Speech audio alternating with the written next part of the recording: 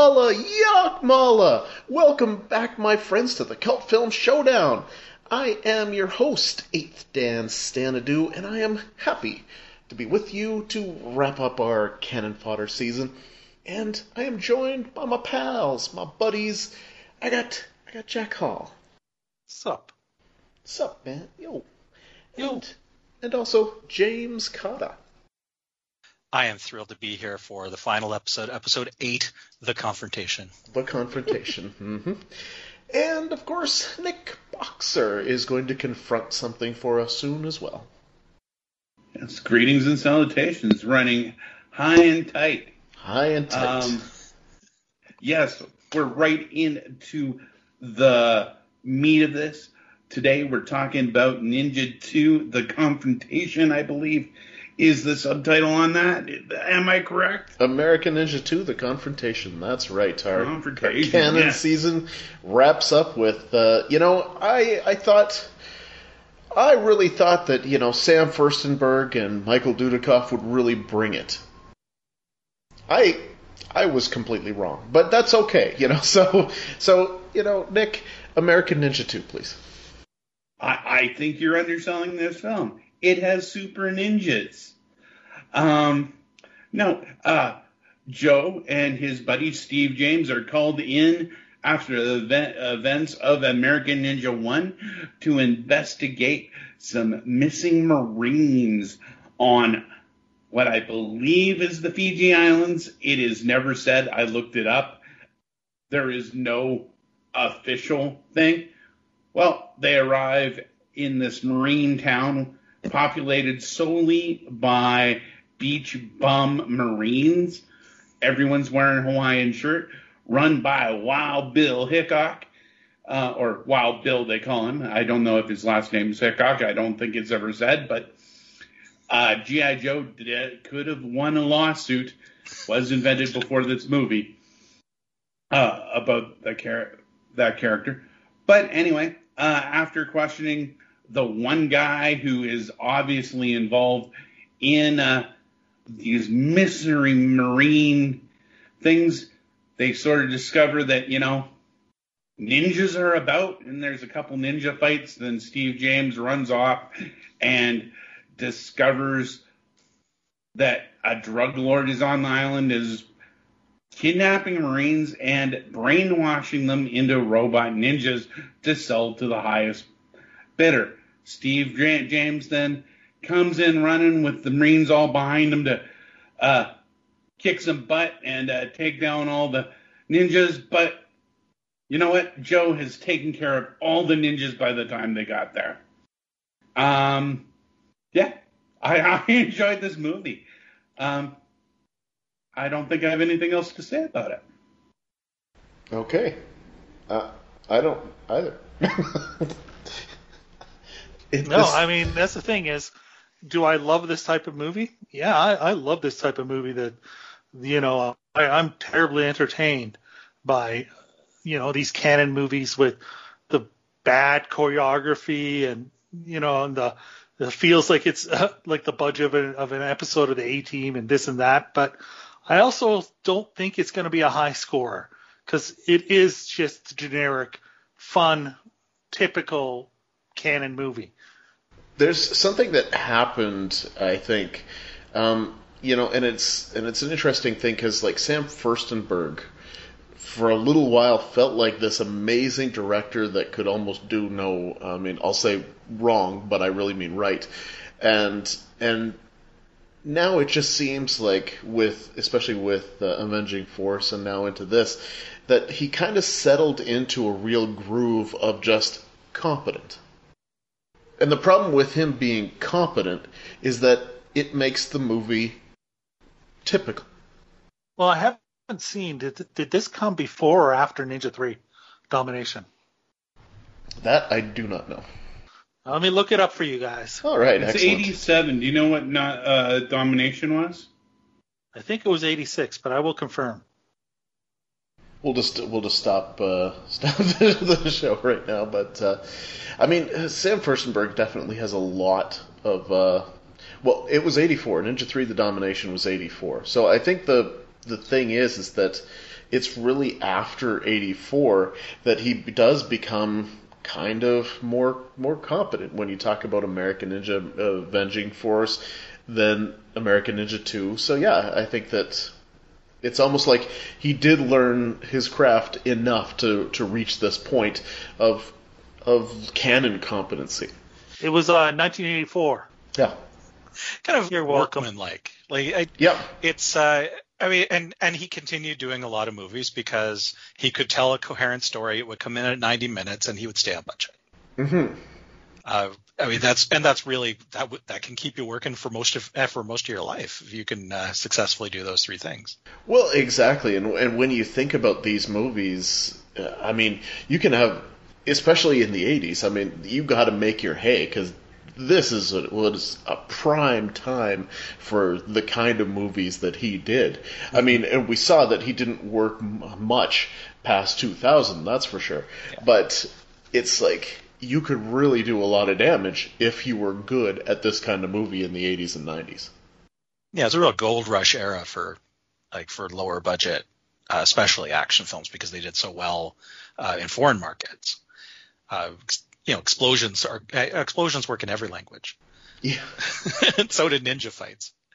What was up with the fighting in this? Like, did they forget to hire a fight choreographer? Well, no. A funny thing, the choreographer was worse in this than he was in the first one. Like, he knew less. Yeah, but the choreographer in this case was Mike Stone again, and so good to see him back. But it's one of those cases where it feels like maybe Mike Stone didn't want him to look as good as Mike Stone would have looked. Yeah, or they didn't shoot the coverage there was a lot of stage fighting where it's no one's coming anywhere close to each other. Nowhere. I got an entirely different impression. Of course, I'm still coming off of the high that was Return of the Ninja. I was actually pleasantly surprised, people moved. I thought the Carter Review was fine for this era of movie. But you have the fight on the beach where all the ninjas attack Dudikoff, and they throw spears and fire arrows at him that are clearly just tossed in from off screen. Like, there's no speed to them at all. No, exactly. Yeah, but you got Steve James, and that man can pose. Oh, Steve James is amazing. Steve James is so much better. He's such a bigger action star, more charismatic than Dudikoff could ever be. Mm-hmm. And hey, it's nothing against the cough, but Steve James is awesome. How did he never get a solo effort? Steve James deserves everything. The thing about Dudikoff is he's he just kind of smolders. That tends to be what he does. And I find it really, it's fascinating to watch him because, and now that, especially with two of his movies in this season, it's just his performance is exactly the same throughout both of them. I actually discovered something in this movie. I should save it to the end, right before scoring. But I learned that you can tell the American Ninja movies from the American Kickboxer movies by who he's fighting. If he's fighting ninjas, it's a ninja movie. Interesting. If he's fighting kickboxers. The one thing that this movie felt like to me, and I don't have very much more to say about it, but is that it seemed like a good way to get him in different kinds of fights more so than anything. Like they did the usual, so now it's just we've got to throw different stuff at him so that it looks like he's doing something different. Indeed. If you say it looks like he's doing something different, I guess he was. I mean, I don't know. I think the situations were different. He was not. He was just doing. Dudikoff he's not known for his range, so I wouldn't know if different is the right word to describe anything he does. And the funny thing is that after starting American Ninja 3, I would have never thought that there could have been an actor that I would have said makes Dudikoff look really good. But there you go. Oh yes, that's right. Doesn't he get mad because the series kind of gets taken from him and given to this co-star in the next film? Well, it's given to some karate guy that I don't remember his name. He's in it, but not much. No, or is he? I don't know. I think he skips one. Yeah, he skips one. He's in 4. This is about the end of him and Cannon. So before when he's in it, not much. Yeah, like this is kind of where Dudikoff and Cannon split. Because Cannon was about to collapse. They only did a few more movies after this. All right, well, which is a sad thing, but I got to say, before we do the scoring, did it teach anybody anything else? Steve James really deserved better. I found out that you can hit people with swords, and no matter how hard or how many times you do it, there is no blood. I found if you run a sword across someone's chest, it just kills them. They're just dead. Yeah. No matter how gently you do it.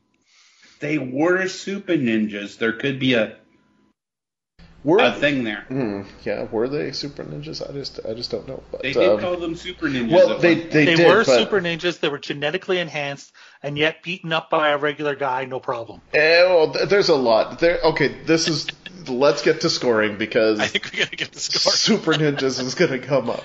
All right. In our search for the ultimate B movies, we rate each film in 5 categories, none of which are objective quality. The first category we call Schlock Upheal, and we start with Stan. Well, in this case, I'm gonna go back to a Nickism, and he said last episode that women in prison automatically get a 7 just for being women in prison. Well, in this case, I'm going to give this a 7 because it's an American Ninja movie, so it feels like there is an automatic level of schlock. I was going to go with the 6, but you were so persuasive, I'm agreeing with you on the 7. Quoting me really gets me on your side. Yeah, you've kind of thrown me for a loop. You guys got to me so fast, number 1. And number 2, you both scored at a 7. I got a 6 because, like I say, I greatly enjoy this type of film from Cannon, but it's not exactly... it's it's a generic Cannon film, as generic as Cannon can be. So, yeah, 6. I'll second that 6. So we'll split the voting. All right. More heart than budget. I got a budget of $350,000. I won't disagree with you this time. Hey! That seems like a perfectly fair budget for an American Ninja movie that is an American Ninja movie. I will give it I'll give it a 3 because Steve James showed up. I'm gonna split it right down the middle with a 5. I mean, it's an American Ninja movie. I mean, you know what you're getting if you've already seen one or American Kickboxer or any of these films. You know what you're getting, and this is a good one, I think. Well, $350,000 is really not much money, and there's no doubt they tried to make as good a film as they could out of that. I mean, it's it's fine. So I'll give it a 6. Yeah, I don't know. The fights really bring down this number for me. I think if you're gonna, bring it for an American, if you're gonna call the movie American Ninja, the thing that you kind of have to deliver on is the ninja fighting. I mean, you could do the American one for less than that money, but the ninja part you really got to sell. So only a 3 for me. What the fuck moments? This is, it's funny because a lot of it is kind of due to, a lot of my what the fuck is due to the overarching what the fuck of the thing that sold me on doing this movie was the concept of the Super Ninja. But there is so much that ties into the Super Ninja part of this for me, where it's just, that's also part of the disappointment. Now, starting, I love the off the top where it was just like, okay, they sabotaged the boat to get them on the island, And it's like Steve James goes to follow them into the water and have a swim. Dudikoff stays, and all I could think of was like Dudikoff stayed because Dudikoff doesn't want to wreck his hair. There was the great point where he jumped into the boat, which was really impressive. I love Wild Bill. At one point, they came back and it's like, it's ninjas, and Wild Bill's like, what's a ninja? And I'm like, pretty sure you should know what a ninja is by this point.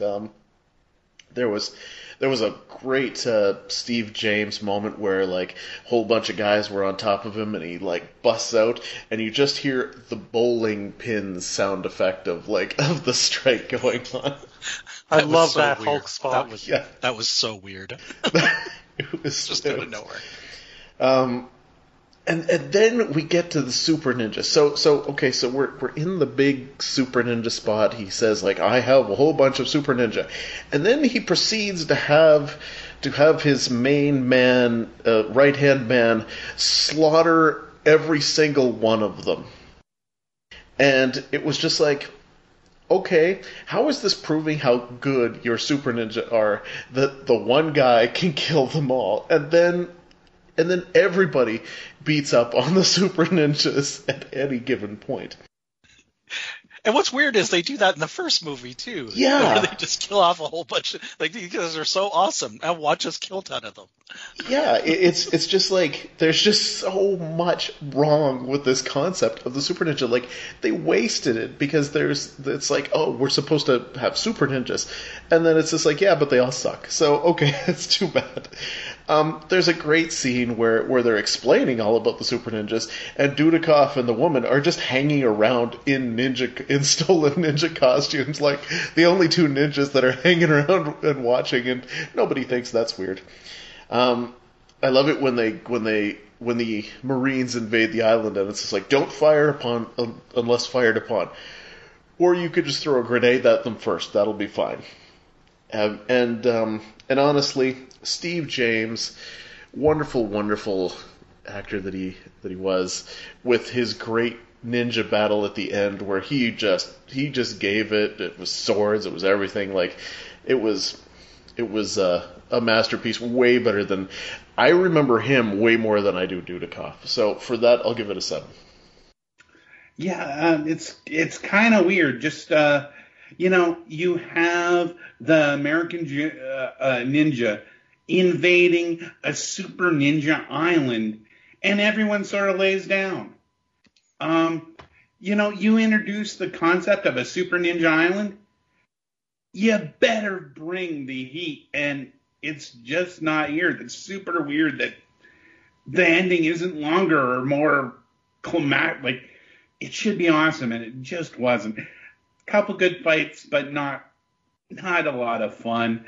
I think it was also super what a WTF that the doctor who's creating these zombie ninja, super ninja dudes run when he gets free, he runs and kills off all the guys he has in test tubes.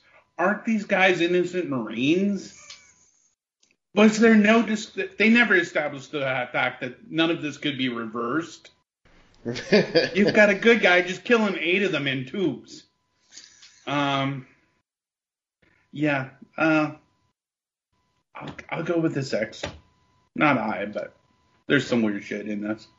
Yeah, I think you nailed it exactly. There's a little bit of weird stuff here, but it's not high. It's nothing that makes me just laugh my butt off or anything, because I was just watching generally entertained because I like this type of movie more than because the WTFs were so great.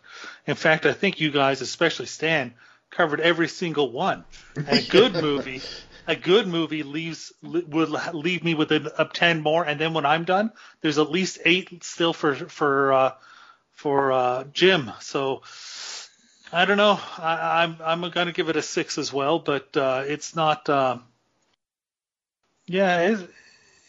It's disappointing for it. With Furstenberg, we're always expecting a 10. That science story is the weirdest part of the movie, because it's the driving thing behind this. It's like the the love interest who gets introduced. It's her dad that's missing, and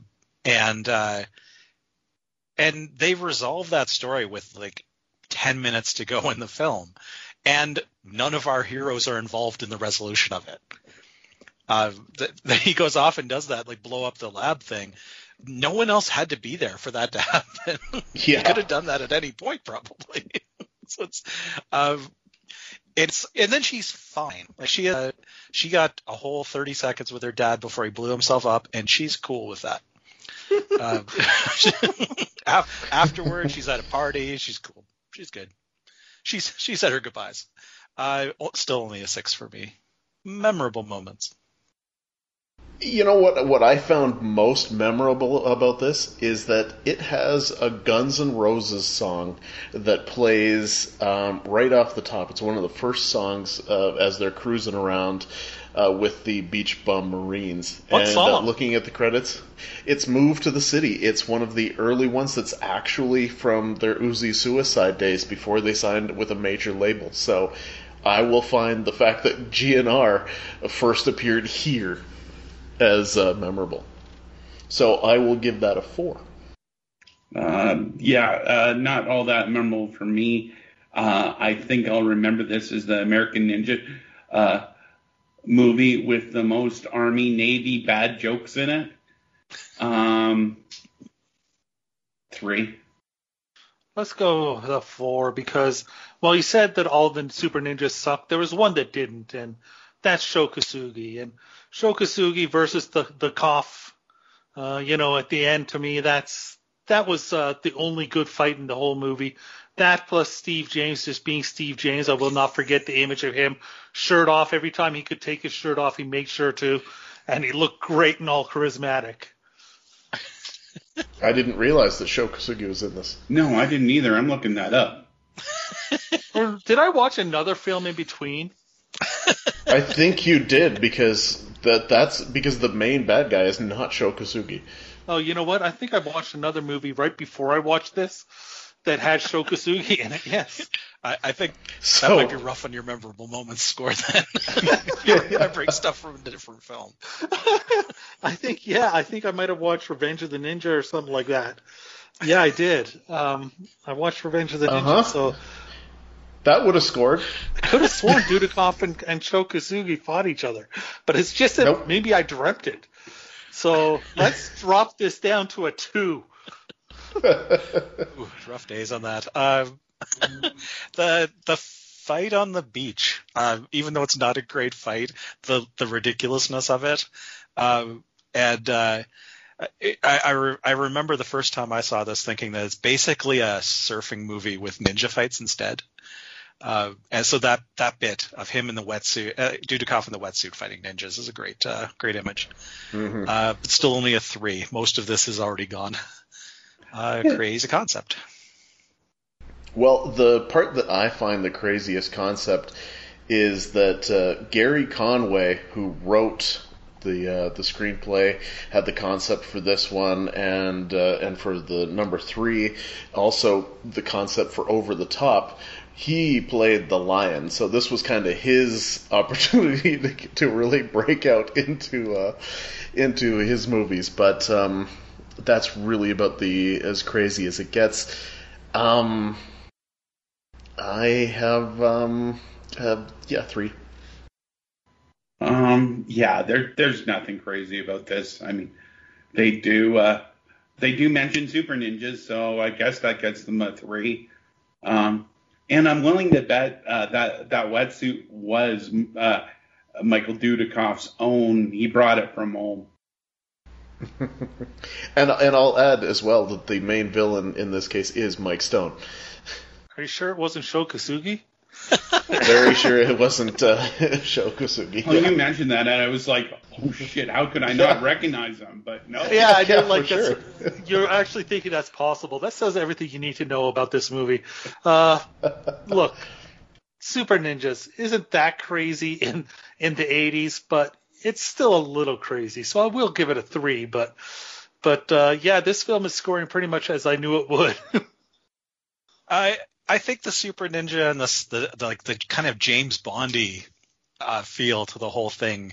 I think merging American Ninja and James Bond is a bit of a weird thing. It's not a super weird thing, but still, like, it's zombie ninjas is feels like out of line with the feel of the first film. Still only a 4 though. All right, that brings this film to a final total of 46.5 out of 100. Which puts it behind Dungeons and Dragons and right before The Big Bet. So where is it in comparison to the first American Ninja movie? Like, I felt like I could have actually kept my scores exactly the same for them, but I think for me, I was most disappointed simply by the fact that the Super Ninjas, which should have really been something, just were underplayed. You'll have to give me a second so someone else talk while I'm looking. Yeah, let's give him a second. So I can tell you that we're going to be pretty soon here now. Also, entering the Octagon for our new season. I'll explain the concept for that season while we're waiting. The next season, Enter the Octagon, means that there's going to be 8 films representing 8 potential seasons. Each of us picks a potential season and picks a film to represent it in the Octagon, and they compete. Whoever wins, whatever movie scores the highest, that will be the season we do the following year. Is that enough time for somebody else to talk? That was. It was just perfect. It came out 3 points ahead. American Ninja 2, 3 points ahead of American Ninja. Wow. Oh, no way. Wow. I think actually it's the Super Ninjas. That's what's going to put you over. It was the Super Ninjas for sure, yeah. That kept it from being a 1 to a 3. Yeah. Yep. All right. Well, Jim, let's do some business, and let's move on to the fun business. Jim rating. We are the Cult Film Showdown. We are on Patreon at the Cult Film Showdown. You can support what we're doing here in our search for the ultimate B movies. We are also on Instagram, and we are on YouTube. Please subscribe to the podcast on YouTube and on your favorite podcast app. And review if you can pop a review in somewhere, or a nasty comment on YouTube. We love those too. We are sponsored by WeTalkPodcast.com, the home of the Octagon, and We Talk Podcasts has a Twitter and they have a Facebook. I mean, seriously, if you've had any entertainment ever from this show, $1 on Patreon, what's that to you? Okay.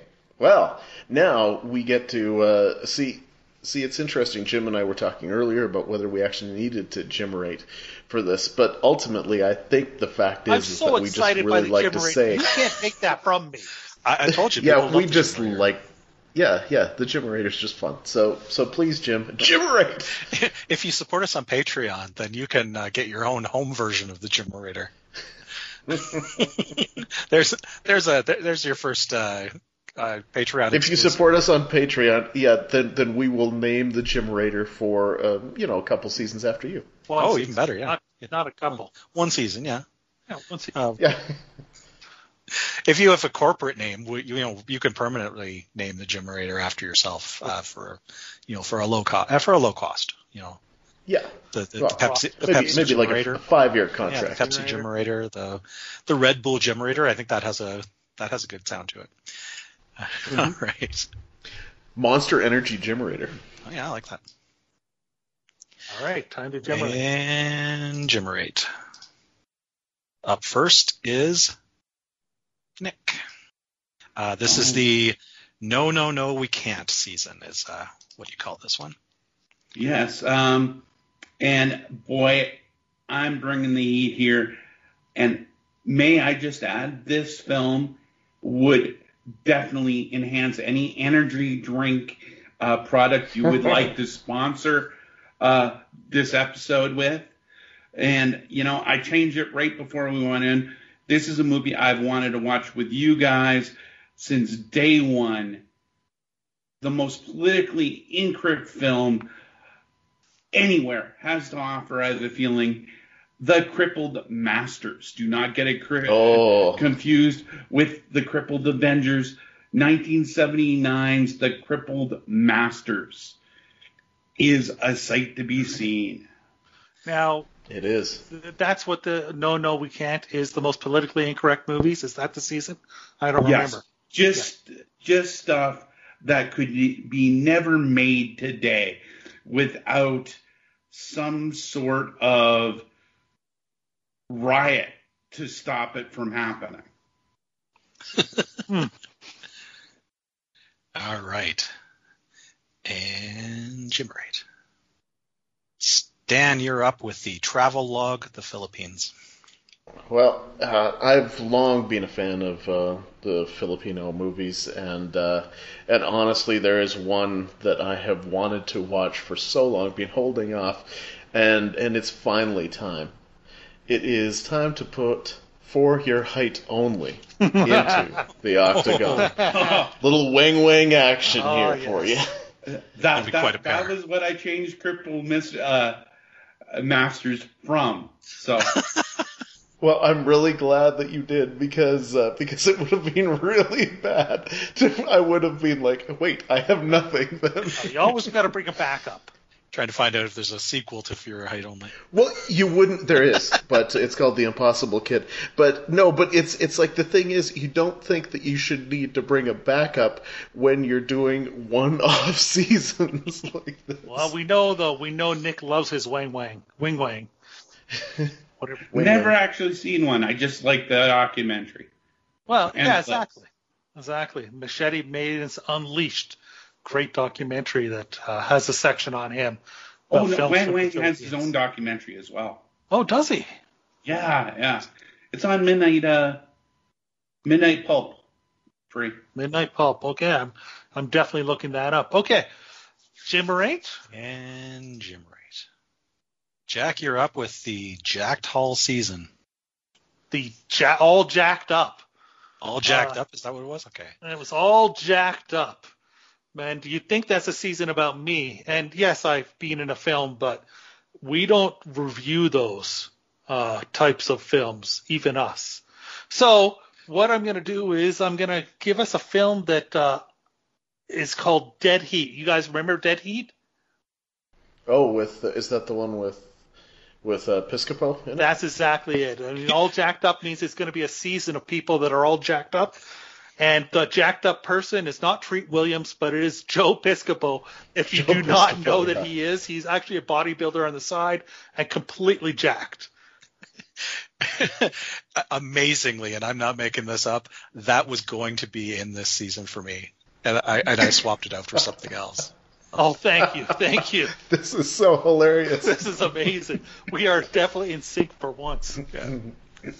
All right. Well, I'm filling out the front half here of the season with a season called Let's All Go to the Lobby. This is films that are drive-in related in some way. I wanted it to be quite broad. It can take place at a drive-in. It could be a movie that was made specifically for drive-ins. But the one that we're going to start with it is about a drive-in. It's about a drive-in that's playing a really cool movie called Hard Rock Zombies. This is American Drive-In, 1985. I was so hoping you'd pick this. This is the film that the Hard Rock Zombies was made to be part of. The Hard Rock Zombies is the movie within a movie of this film. So I thought really we got to go find out what Papa film is about. And if you're not aware, Hard Rock Zombie is by far the all-time leader for greatest cult movie we've seen. That's right. Go back and watch that. So it's not Naked Cage? No. It's not. I'll but check I made up for it with Let me Hard check Rock the Zombies. numbers while you guys... Yeah. Oh, you got a Jim Wright. You haven't got time to. You got time to check nothing. Jim Wright. Nick, you're up with Second Bananas First. Does a Jim Wright count if you don't do the sound effect? Well, it did the whole time. Does it? Yeah. Okay. All right. My choice for this entry was, I believe I called it Second Banana Top Dog, something like that. This is where, a second banana from another maybe movie franchise gets a shot at a starring role. And for this one, I'm bringing a two for Dom DeLuise and Jerry Reed team up as a couple of cops in 1970s Hot Stuff.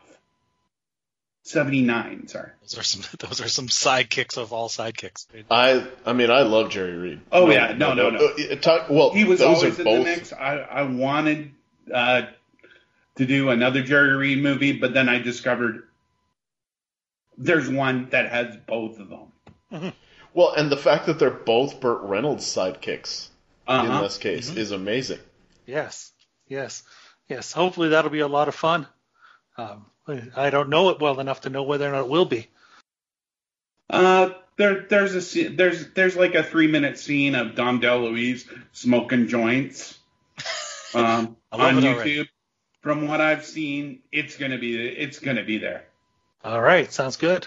All right, and Jim Rate, Stan, you're up with the Buckets O' Blood.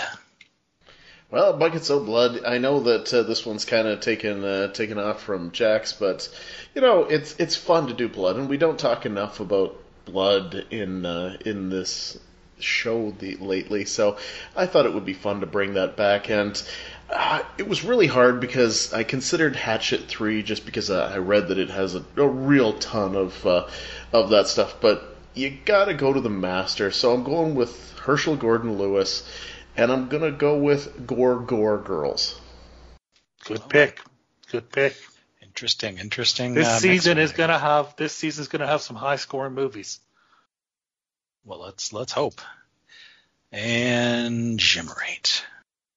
And continuing to Jim Rate. All right. Jack, you're up with Do-Over was the name of your season. Yeah, that means that the concept is that we get to do over a season that we did before, a movie that we picked that didn't turn out so well. We get to go back in and put it into a season, replace a movie that we had put in, or theoretically replace a movie that we had put in. So if I'm going to do that, I mean, this movie is perfect for this podcast. Garbage Day. I think most of you already know what I'm talking about just from that. If you don't, this movie could have been in our sequel season, or it could have been in our Christmas season. Silent Night, Deadly Night 2. Oh, that is something. That was in my Christmas mix a couple of years ago. Mm-hmm. Yeah, I remember that. All right. And I'll be wrapping it up with Where in the World is Cirio Santiago? Filipino director and director of 100 films. So I hope that I've picked a good one. Because I don't want to put you guys off the other 99. I think, I think it's stack the deck a bit here. If Stan's season wins, then I can still put in the Cirio Santiago movies that I choose for my own season if I win. Yeah, exactly. Yeah. It's a rigged game. This movie has a double dip for me though, because I have become infatuated by the later films of John Carradine. We've done several on this show. They are always weird. This is one of his last starring roles before they started just wheeling him in for a day. This is 1978's Vampire Hookers. Oh boy, Vampire Hookers. Excellent stuff. And if it doesn't work out, it's only 82 minutes, so it's not going to hang around long. And that's the great thing about so many of Cirio Santiago's movies is that they check in that 75 to 80 minute range, and love that. He knows what he's doing. There's no question about that. All right. Well, I'm excited. The thing about this, the thing that I love about the whole entering the Octagon concept is that we do get to bring a lot of these movies. It's a lot of different stuff, and it is the stuff that we're excited about bringing, and so I think that's great. I really am looking forward to next season. So does anybody have anything else to add before we can get onto it? Oops. No, this sounds like a lot of fun. Yeah. All right. Well, for Jim, and for Jack, and for Nick, I am your host, 8th Dan Stanadu, and thanks for listening to the Cult Film Showdown.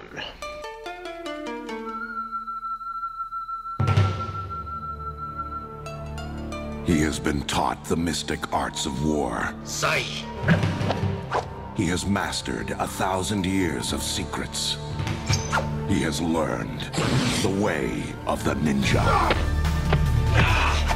Now, a soldier on a suicide mission. They have been sent to paradise. Excuse me, ma'am. Wow. To defeat a conspiracy that threatens the entire world. Who set me up? I said who? The lion! Who's the lion? He's a millionaire. Made his money on drugs. He's doing research. The super ninja. The ultimate fighting machine. Like a predatory tiger, you will feel no pain. Miracles. And know no emotion but hate. It's ninja against ninja. Charlie, the tower! Together, they must destroy the most powerful criminal empire the world has ever known. He must defeat the most lethal assassin alive. And they must not fail. Michael Dudikoff returns as the American Ninja with Steve James in American Ninja 2: The Confrontation.